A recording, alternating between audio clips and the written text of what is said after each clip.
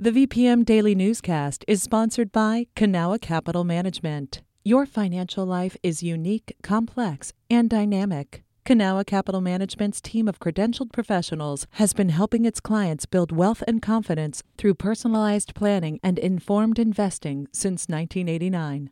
Learn more at cancap.com. That's KANCAP.com. You're listening to the VPM Daily Newscast, the recap of today's top stories in Central Virginia. From the VPM Newsroom in Richmond, I'm Ian Stewart. The first of three phases in a project to replace Creighton Court in Richmond with a mixed-income development concluded last month. Meg Schiffris has more details. Creighton Court is one of the largest public housing neighborhoods in Richmond with 504 units. Those will ultimately be demolished and replaced with between 600 and 700 units, but they won't all be reserved for low-income families, according to the Housing Authority. Mayor LeVar Stoney says the project will revitalize the area. The past has literally been plowed under, and it's time to embark on a brighter future for Creighton residents. In Phase 1 of the project, 192 units were demolished. They will be replaced by about 200 mixed-income apartments. According to the Richmond Redevelopment and Housing Authority, the first batch of units will be available for rent in 2024. Meg Schiffris, VPM News. The Virginia Department of Education is one step closer in finalizing model policies to make sure parents are notified if their children are being taught sexually explicit material in class. The Richmond Times-Dispatch reports that, according to the proposed VDOE policy, parents will be notified at least 30 days prior to any such material being taught.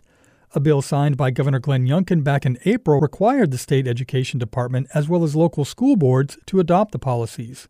Advocates of the model policy say it will give parents more control over what their children learn, while groups like the ACLU of Virginia argue it will lead to classroom censorship. The Richmond-based Virginia Credit Union has been denied the chance to serve the 10,000-member Medical Society of Virginia.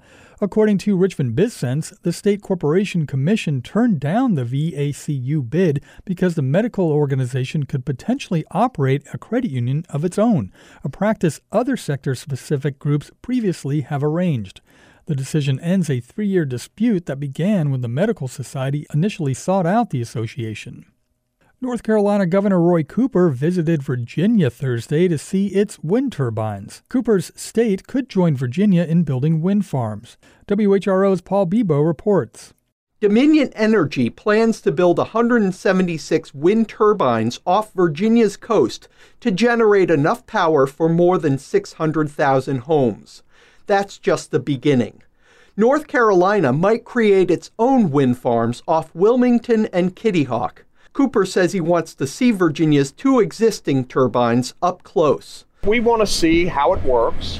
We want to see all the precautions that they're taking to protect marine life, to make sure that boats can navigate. Dominion CEO Robert Blue says building the turbines will bring jobs to the area. There are opportunities for Virginia and North Carolina to be part of a supply chain that's going to be enormous. North Carolina, Virginia, and Maryland signed an agreement to develop wind power.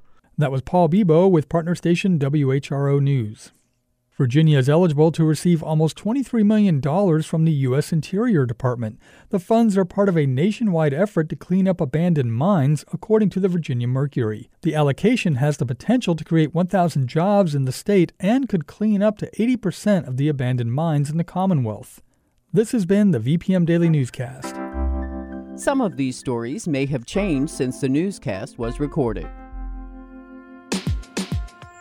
You can stay connected to what matters by heading to vpm.org/news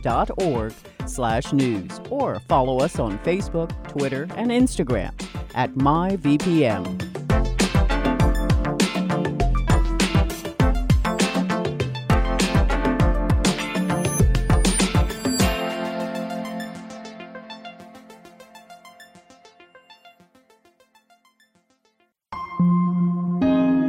VPM. Hi, it's Terry Gross, the host of Fresh Air. We bring you in-depth, long-form interviews with actors, directors, musicians, authors, journalists, and more. Listen to our Peabody Award-winning Fresh Air podcast from WHYY and NPR.